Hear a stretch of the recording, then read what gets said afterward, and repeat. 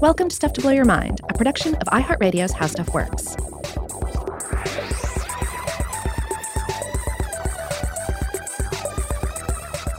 Hey, welcome to Stuff to Blow Your Mind. My name is Robert Lamb. And I'm Joe McCormick, and here it is, the fifth and final installment in our series on psychedelics. That's right. We made it to part 5. Right. Part 5, then we'll move on to some other topics and probably come back around to other episodes that involve psychedelics in the future because there's just so much research going on. And that's ultimately what this episode is about. What are some examples of the stuff that's going on in our century, in the 21st century, regarding psychedelics? Like with the Friday the 13th movies, part 5 is A New Beginning.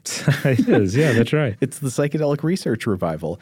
So we've been teasing this, I guess, throughout the past 4 episodes that at some point we're going to talk about research that's taken place on the clinical significance of psychedelics in the 21st century after some of the veil of stigma has lifted from psychedelic-assisted therapy and psychedelic for treating various conditions. Mm-hmm. So to quickly look at one important study, I think this would be a good place to start.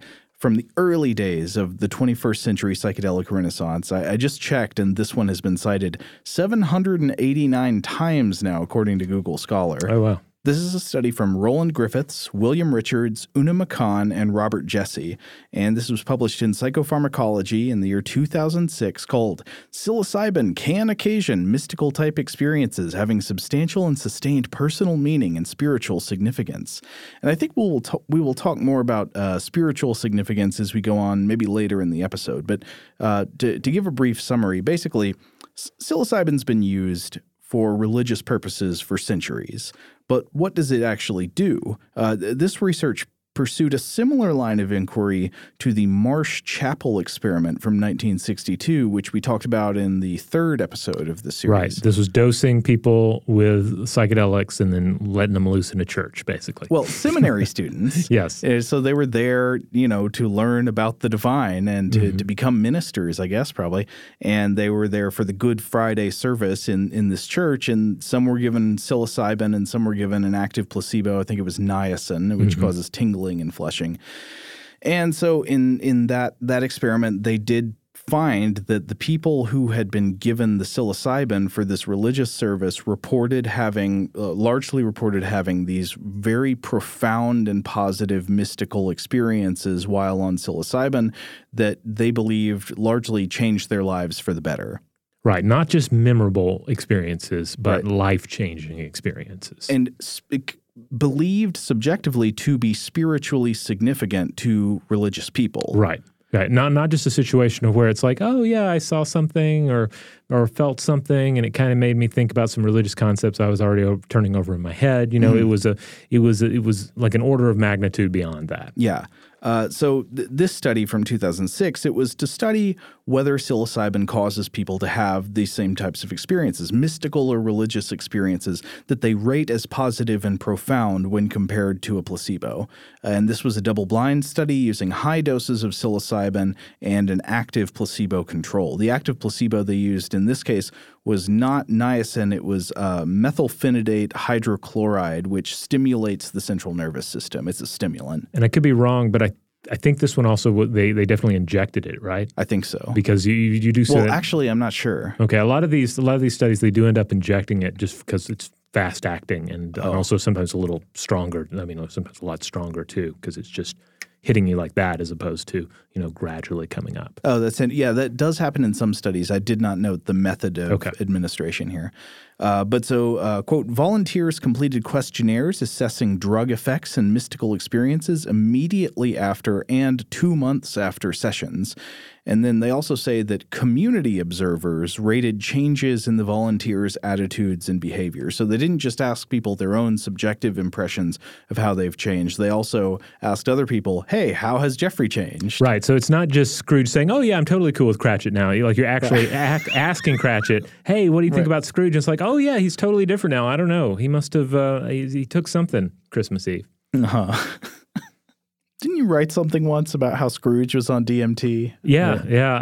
I can't be. I'm sure I'm not the only person to make this commentary, but I feel like A Christmas Carol, the story of Ebenezer Scrooge, is like such a psychedelic experience. Like clearly he has a supernatural experience that makes him reassess his life and his life choices and ultimately changes his trajectory.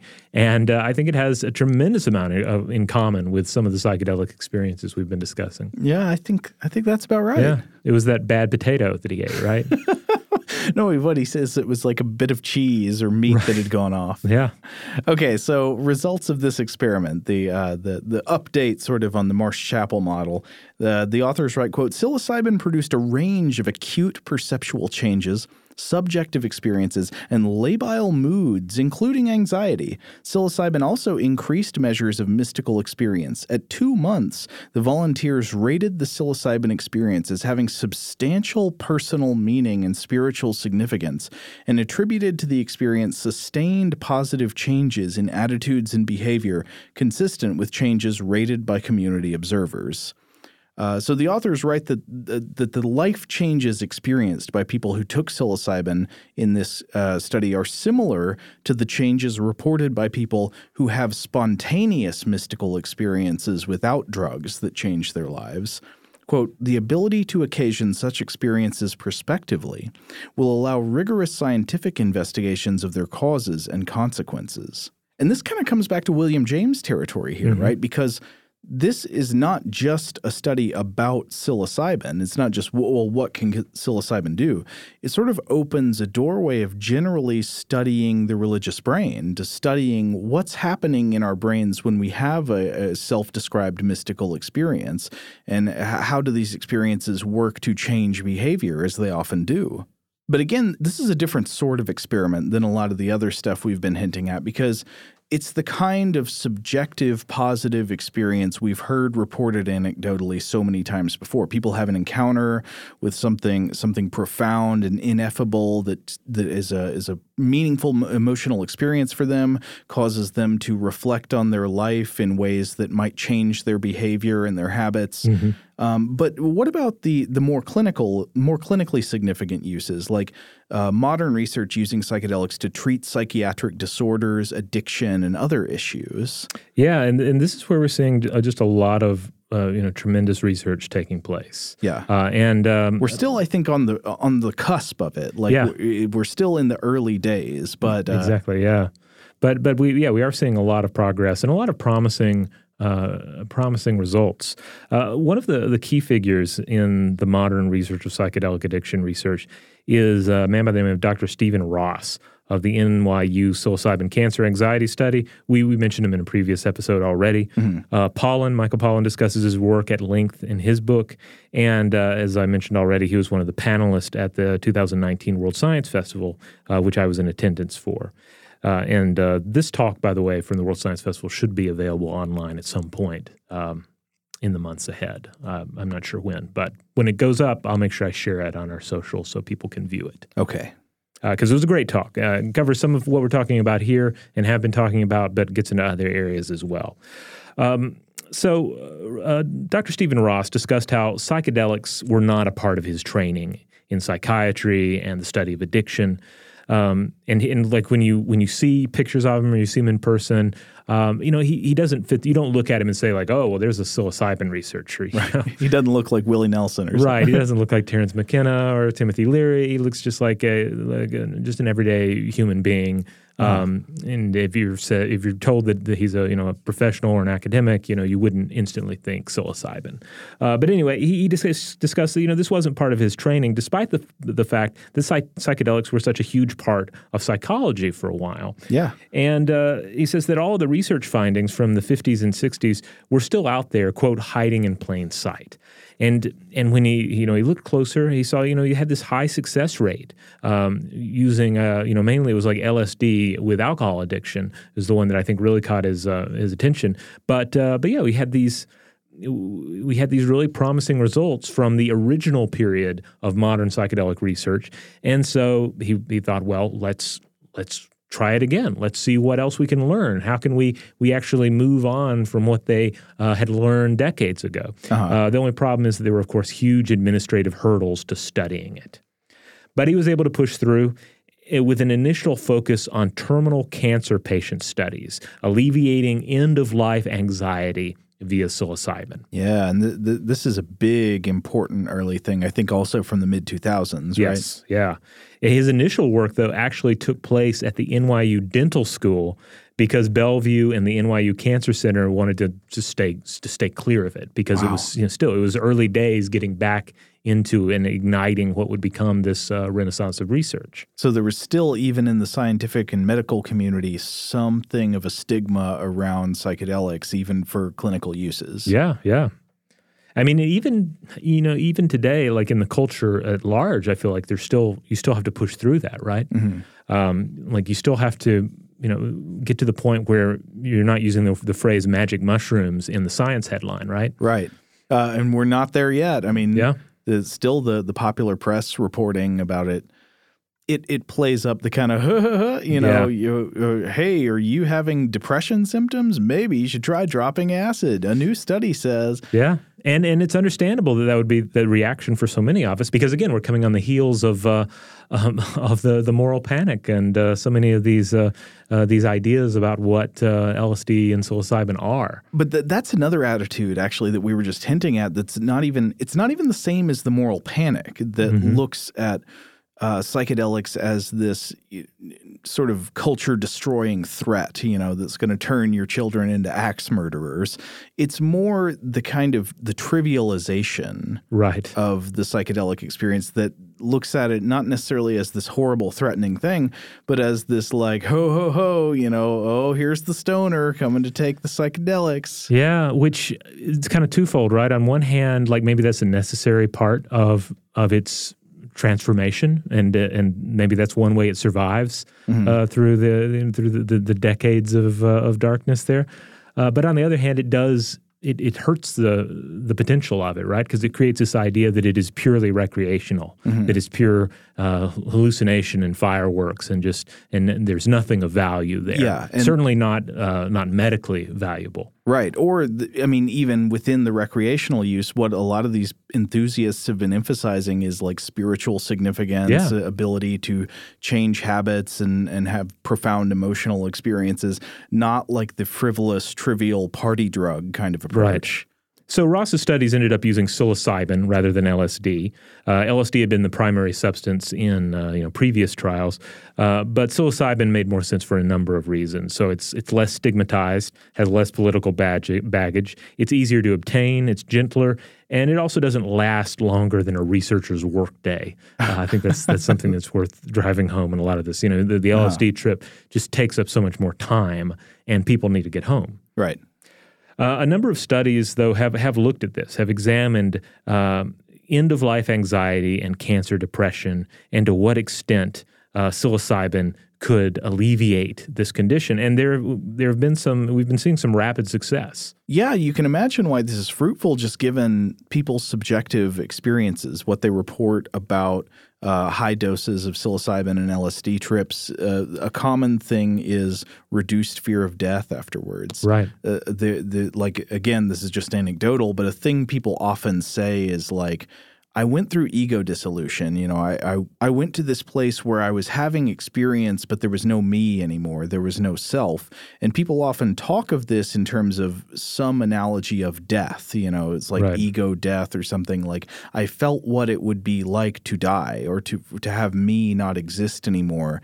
And I didn't mind. It didn't feel bad. In a way, it actually felt peaceful and good.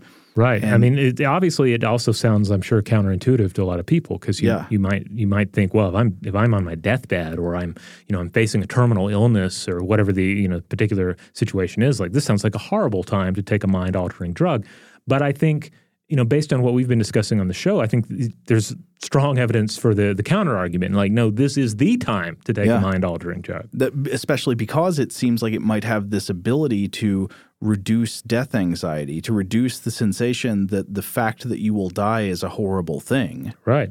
So effectiveness with psilocybin in these situations is something like 80% with a placebo at like 20%. And again, we're not just talking about psilocybin itself, but rather the result of a lot of set and setting, priming the individual for the experience, having the experience, the mind-altering experience, guiding them through it, helping them then to consolidate it all on the other side.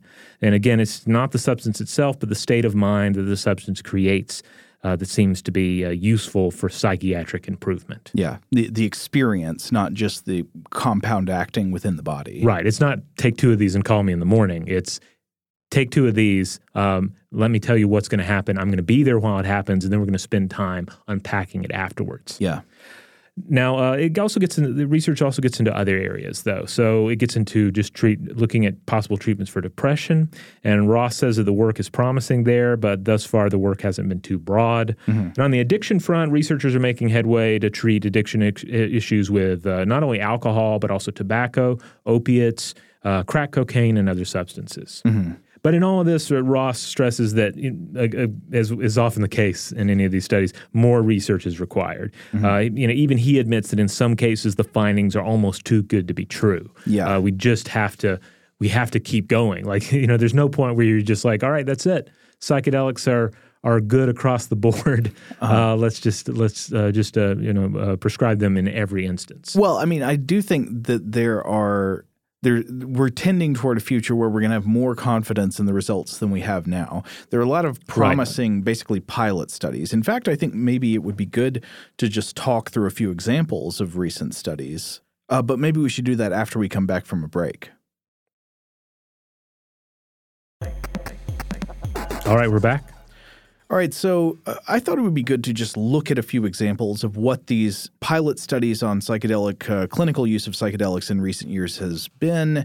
And a good place to turn here is a pretty recent meta-analysis of clinical research on psychedelics by Albert Garcia-Ramu, Brennan Kersgaard, and Peter Addy.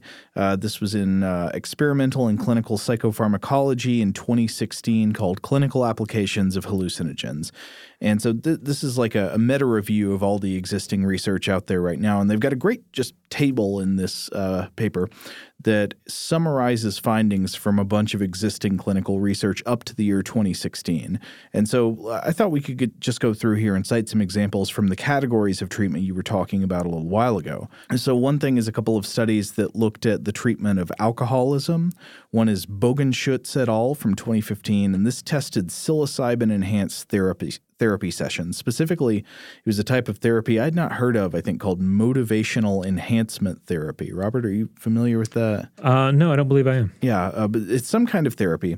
And so like many of the other studies, this is not just looking at taking a drug in isolation, but taking the psychedelic in concert with some kind of therapy or session with a counselor or therapist. I believe Michael Pollan pointed out there tend to be a pair of therapists. You tend to have like a male therapist and a female therapist. Oh, yeah? Yeah. In most of these studies, yeah. Interesting. So this was to treat alcohol dependence in this 2015 study. And they found, quote, significant reduction in self-reported drinking days and heavy drinking days for 32 weeks after psilocybin administration compared to baseline. Another study by Krebs and Johansson in 2012 was a meta-analysis of previous research on LSD-assisted therapy or counseling, and it found across a total sample size of more than 500 participants that a single dose of LSD, which was 200 to 800 micrograms, paired with alcoholism treatment found, quote, that therapy produced significantly reduced reports of alcohol misuse at follow-up compared to a control group receiving treatments without the psychedelics. So it really, there are several studies now showing that it really does seem to be working with alcoholics. There are also a number of studies, as you mentioned, about depression. For example, Carhart-Harris et al. In 2016 tested psilocybin, quote, in a supportive setting on patients with treatment-resistant unipolar major depression, and it found significant reductions in self-reported depressive symptoms from 1 week to 3 months after treatment. According to one scoring method for depression symptoms, 8 of 12 participants showed complete remission of depression symptoms after 1 week, and 5 of 12 showed complete remission after 3 months. And these results are 25 milligrams of psilocybin. So I think that's interesting because one thing it shows there is something that I think has showed up in a few other studies is that, again, while these compounds appear very promising, they're not a cure-all, and they don't appear to last forever. It appears like they do have an effect.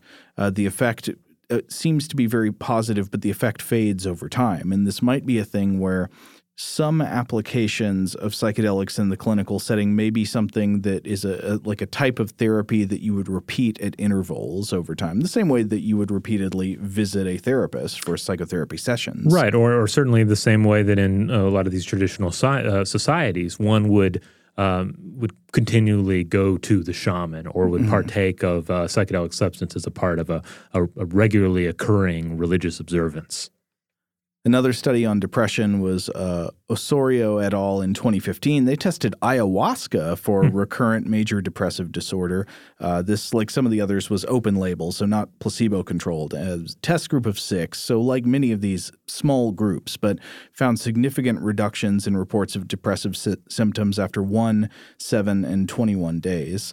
And Michael Pollan has an interesting section in his book, How to Change Your Mind, about treating depression with psychedelics, in which he talks to the psychologist Rosalind Watts, who she talks about these master themes discovered in studies about what's going on with depression. And I just wanted to read a couple of sections from Pollan's book that I thought were interesting concerning these master themes. Quote, "The first was that volunteers depicted their depression foremost as a state of disconnection, whether from other people, from their earlier selves, their senses and feelings, their core beliefs and spiritual values, or nature. Several referred to living in a mental prison, others to being stuck in endless circles of rumination they likened to mental gridlock. I was reminded of Carhart Harris's hypothesis that depression might be a result of an overactive default mode network, the site in the brain where rumination appears to take place."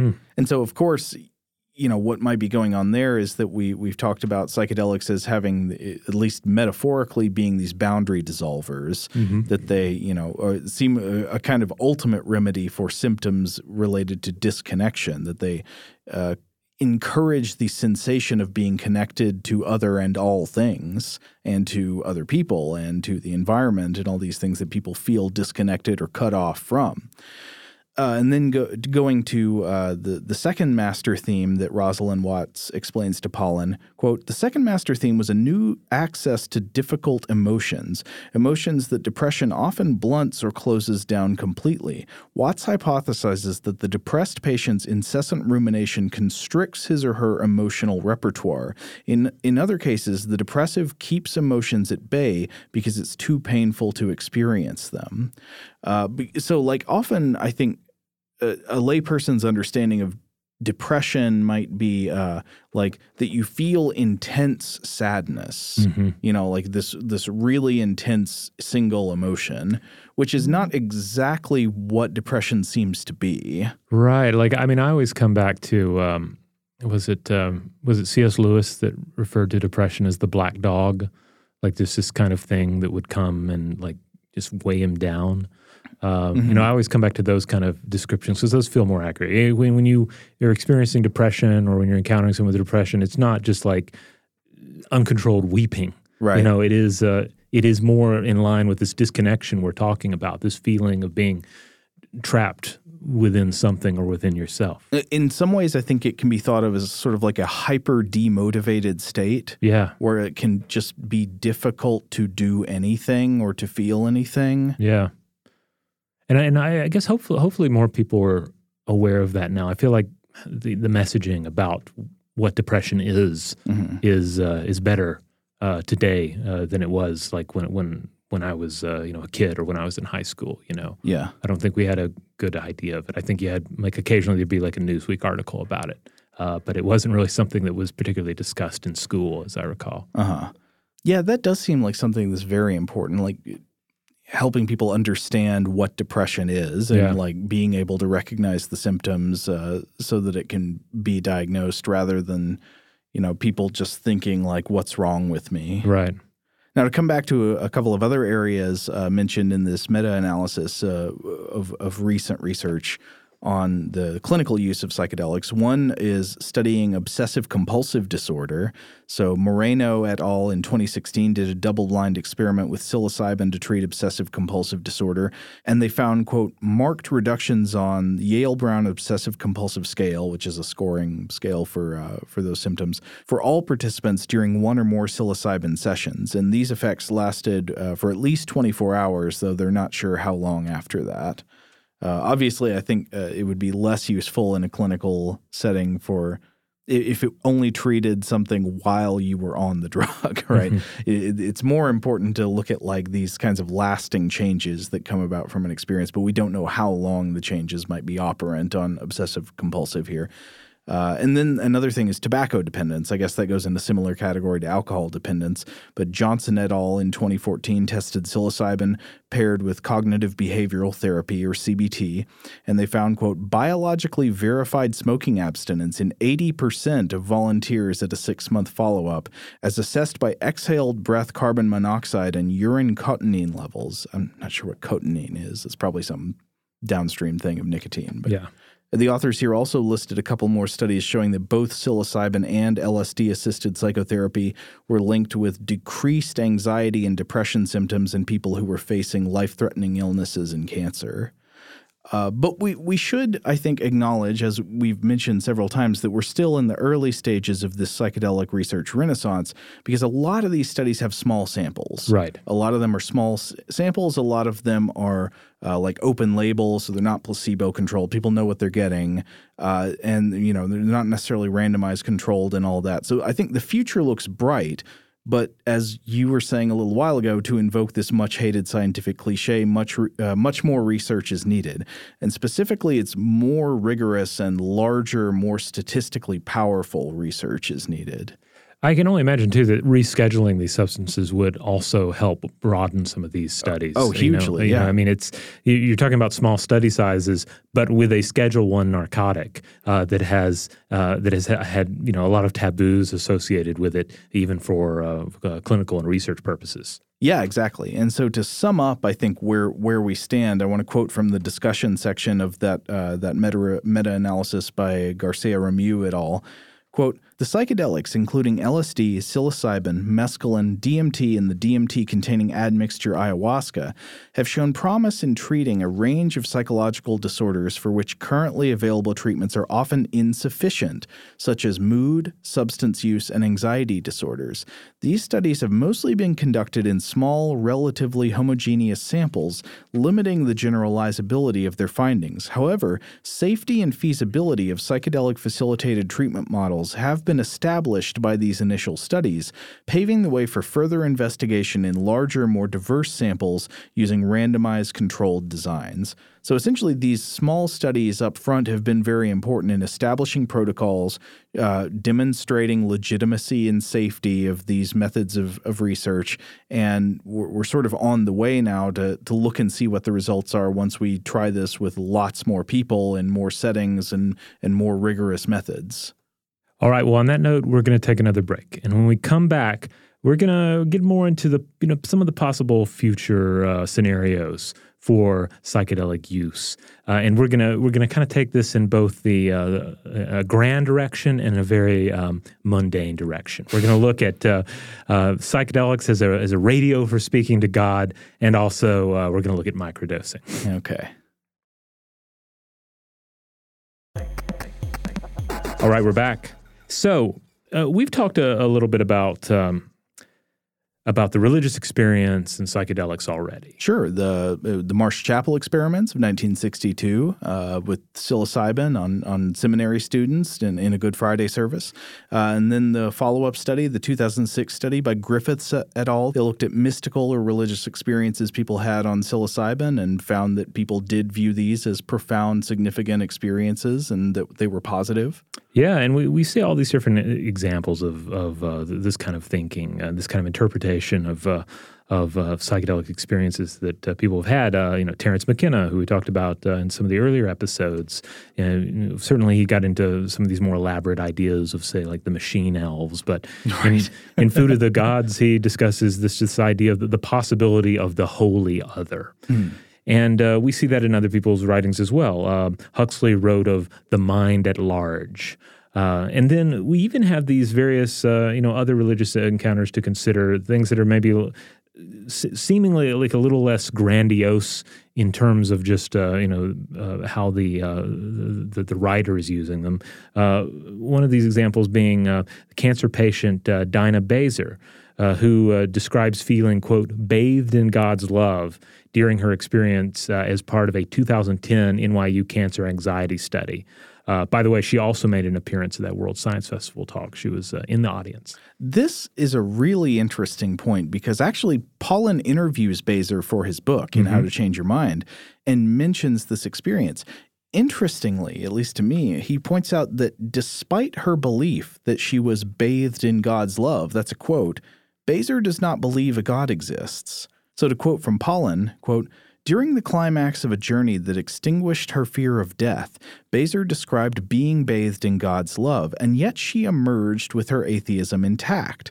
And he wonders how it's possible, to hold these contradictory ideas at the same time. Eventually he writes, quote, not only was the flood of love she experienced ineffably powerful, but it was unattributable to any individual or worldly cause, and so was purely gratuitous, a form of grace. So how to convey the magnitude of such a gift?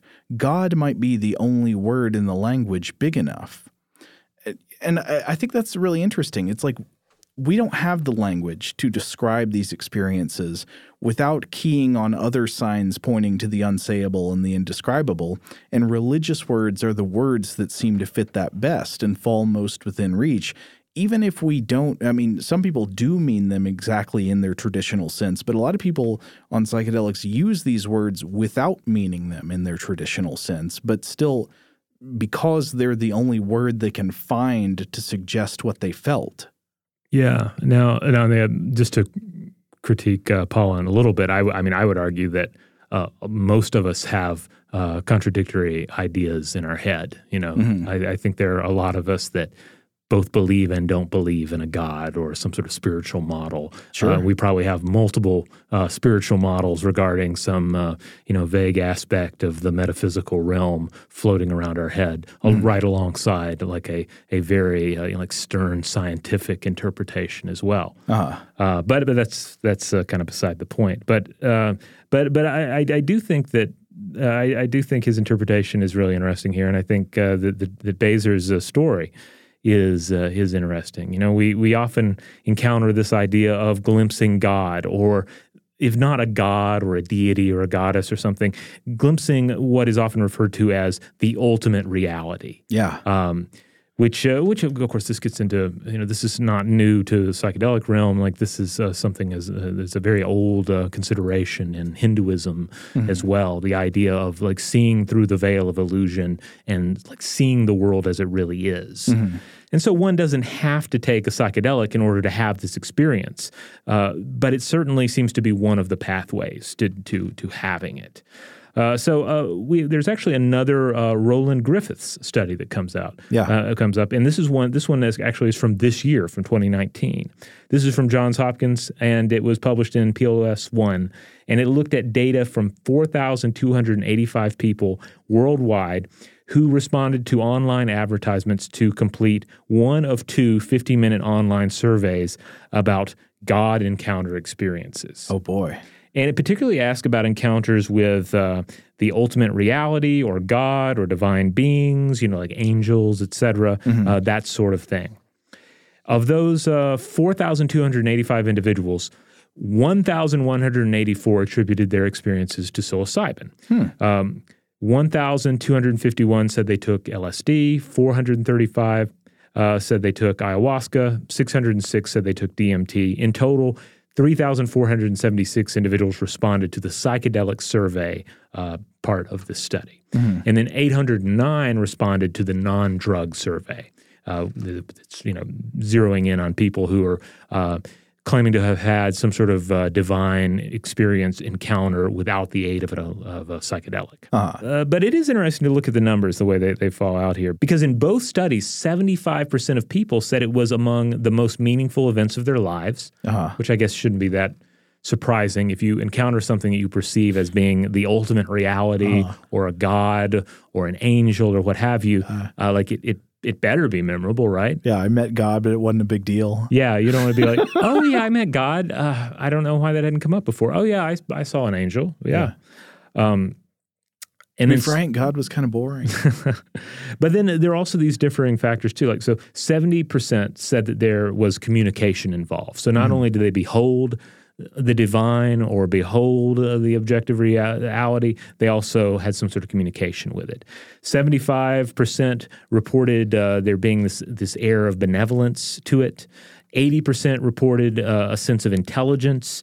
75% reported sacredness, and 70% described an eternal nature to it. So it was, like, this is something that has always been and always will be. Now, obviously, these are subjectively applied labels. It's Right. the sense to which people thought these words applied to their experience, but we still learn something from asking people these kind of questions. Yeah.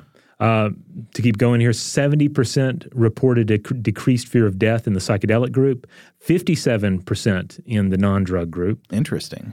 In both groups, 15% said that it was the most psychologically challenging experience of their life. 55% of the psychedelic group described it as the ultimate reality. 59% of the non-drug group described an encounter with a god or an angelic being. So I think that's interesting. I'll come back to that. The people that had a psychedelic experience, they were more likely to describe it as just like they saw through the veil. They saw the universe or the world as it really is, whereas the non-drug group were more inclined to encounter a being. Now, Griffith says that there's a lot more to explore here. He's not drawing any ultimate conclusions from any of this. But, some of the things to tease out might be like, what factors may predispose one to have these interpretations. Like I wonder, for example, if the tendency to interpret it as the ultimate reality over a god, goddess, angel encounter in the psychedelic experience has more to do with the religious ideals of the individual. Like here's somebody that they took LSD or took psilocybin, so maybe they weren't like super religious. Or if it has something to do maybe with the dissolution of boundaries, and the pressing down of the ego, the turning off of the default mode network for a little bit. So maybe you're less inclined for this experience to be boiled into this egoic entity, and you're more likely to have this broader, dissolved experience. But then at the same time, McKenna and others have talked about encountering an other while having a rather intense trip. So and I guess it basically comes down to there are multiple factors involved here, and it will be interesting to see how future studies might tease that out and determine what is impacting this scenario versus the other, and ultimately what is the how each can be beneficial. Yeah, the psychedelic experience or the purely non-drug religious experience. Well, when you encounter some kind of reality beyond that with which you were familiar, what tends to be correlated with people believing that there is an entity there, like a person or a mind or something, versus just some kind of plane of existence or state of truth? Or you sound kind of silly when you start trying to put it into words yet again. Right, but it is worth pointing out that you're still looking at 70% in both studies saying that there was communication. Yeah, so it's like something is communicating with, there's some sort of communication, but maybe it's less directed. It's less tied to an individual. Yeah. But anyway, it was an interesting study to look at. And again, this was Roland Griffiths, who we talked about earlier in that earlier religious study. The one from 2006. Yes.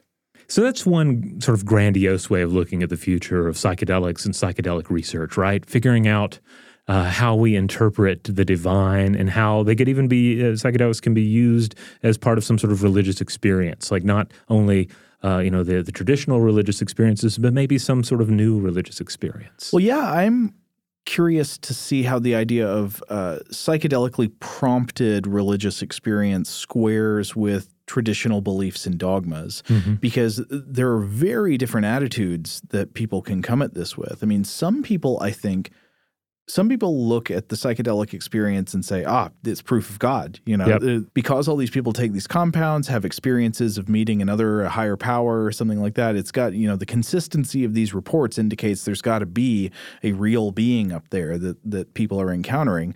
And then people come at it from completely the opposite way and say, look, if people are taking drugs that are causing them to have these experiences, that would tend to show that the experience is something going on in the brain and not like an actual spiritual being or entity up there that's doing something, right? Yeah. Like, why would that entity only be communicating with people or primarily communicating with people who have taken a certain compound into their brains?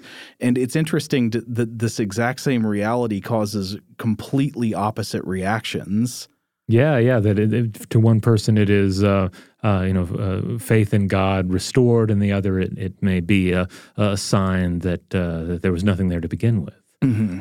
So yeah, it will be interesting to see see what kind of light future research sheds on this issue. Well, though, I also want to make clear that at least from my perspective, I mean, I don't think that even if you don't think that there are actual other entities out there that people are encountering on these drugs, that doesn't mean that the mystical experience is not fascinating and useful and revealing. Oh, yeah. If we are encountering other entities, even if they're not like ghosts or some kind of being that acts, outside of our control, we are encountering something inside our mind that is a latent potential there. Yeah. And if you're communicating with that, even if you're just communicating with yourself, well, there could be something of value there. Yeah.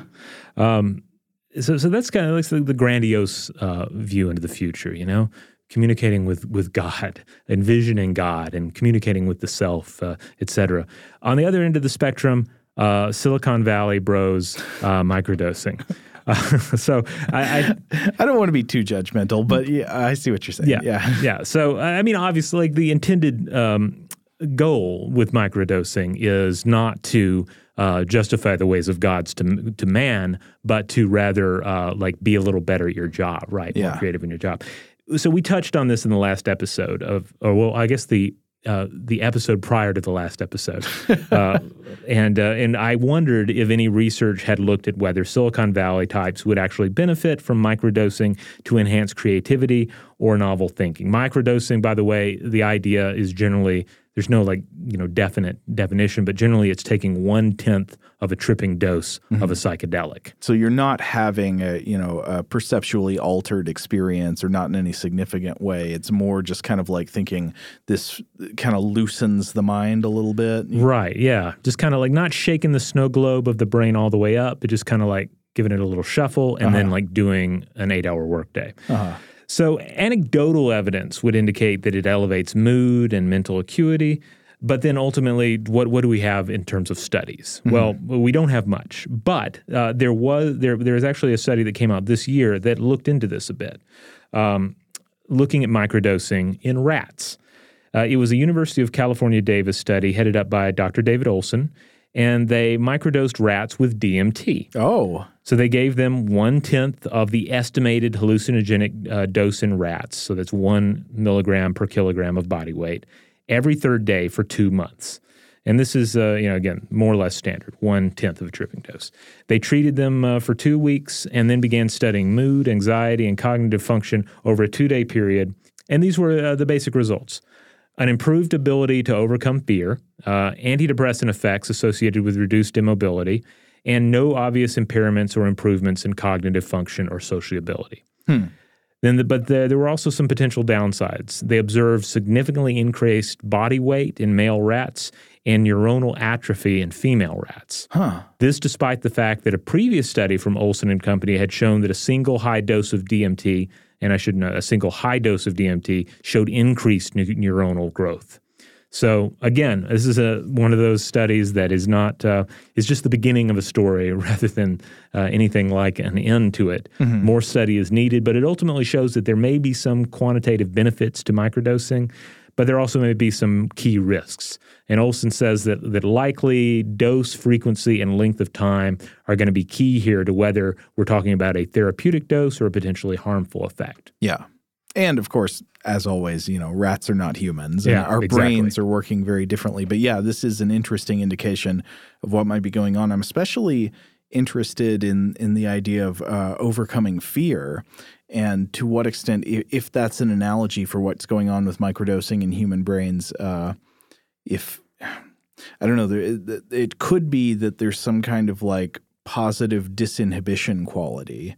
I mean, this is something I think people have thought about alcohol before. You know, that like sometimes people drink alcohol at parties because it makes them more sociable. You know, you feel disinhibited. A lot of the kind of like fear that would keep you inside your shell goes away. But then, of course, there are tons of negative effects that come with alcohol. Right. You know, that also like it might make you less inhibited and better at socializing with people you don't know very well, but also makes you stupider or something. You know, it's just like you're not at your peak in every possible way.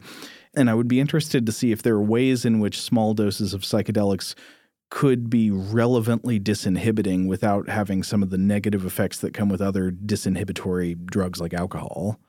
Now, obviously, there's a great deal to focus on in this episode about, clinical research, and it is essential. But, I don't think it's our only means of looking at psychedelics. Michael Pollan and others, they point out that psilocybin is not marijuana.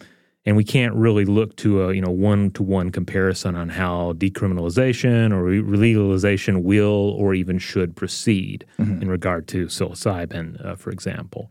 But another I think important note here is that even if we were not seeing all of these potential benefits for therapy, are there enough negatives in place to rationalize the continued illegal status of psychedelic substances? I mean, I would think about it more from the other direction. I'm like, well, are those negative effects enough that it should be illegal and punished by police officers and the law enforcement community and the justice system for people to just have some? I don't know. I mean, it seems to me more like the reasoning should be that there should be a really good reason to make things illegal, not there should be a good reason to make them not illegal. Yeah, and I mean, we were talking about plants too and fungi, and to what extent should we outlaw fungus or multiple species of fungus? And especially if we're talking about like all the other things that happen when you outlaw a substance. You take these and these things and you leave their traffic, their trade, and their culture to fringe underground and criminal elements. Because one of the issues with a lot of illicit drugs is that by making them illicit, we limit our ability to regulate them, to effectively educate people about them, and to help people when they encounter problems, be that problem a challenging trip or something like addiction to a substance like cocaine. I was actually looking at a study recently looking at legalization of marijuana. And in the areas they were looking at, how it lessened cases of underage use, just because since it was available legally, but it was regulated, there were fewer people below the appropriate age acquiring the substance. That's interesting. So, you could do a whole episode, multiple episodes just talking about all these issues and drug legalization and regulation, what should be illegal and what shouldn't be illegal, not only in terms of substances, but pretty much anything within a given society. But hopefully in these episodes, we've given everybody some food for thought. Some food of the gods for thought. Some food of the gods for thought on that topic. And in general, hopefully, we've provided everyone with a bit more information about the history, nature, and reality of psychedelics so that you can make up your own minds about it, or even change your mind if you so wish.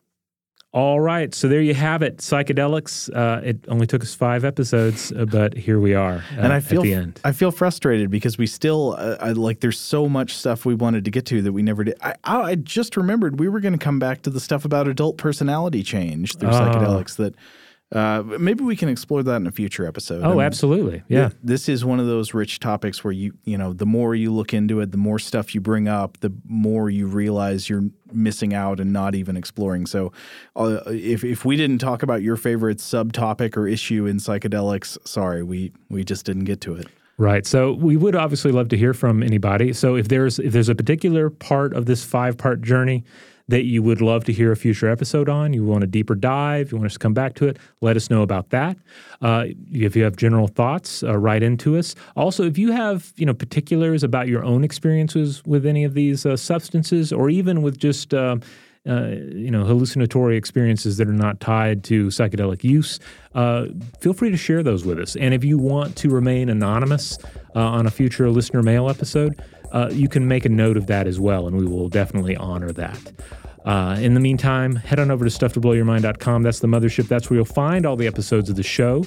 If you want to support our little show here, the best thing you can do is to rate and review us wherever you have the power to do so, and make sure that you have subscribed. Huge thanks, as always, to our excellent audio producer, Maya Cole.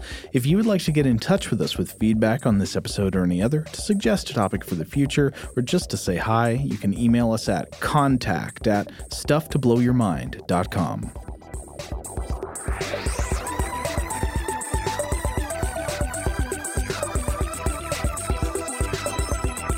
Stuff to Blow Your Mind is a production of iHeartRadio's How Stuff Works. For more podcasts from iHeartRadio, visit the iHeartRadio app, Apple Podcasts, or wherever you listen to your favorite shows.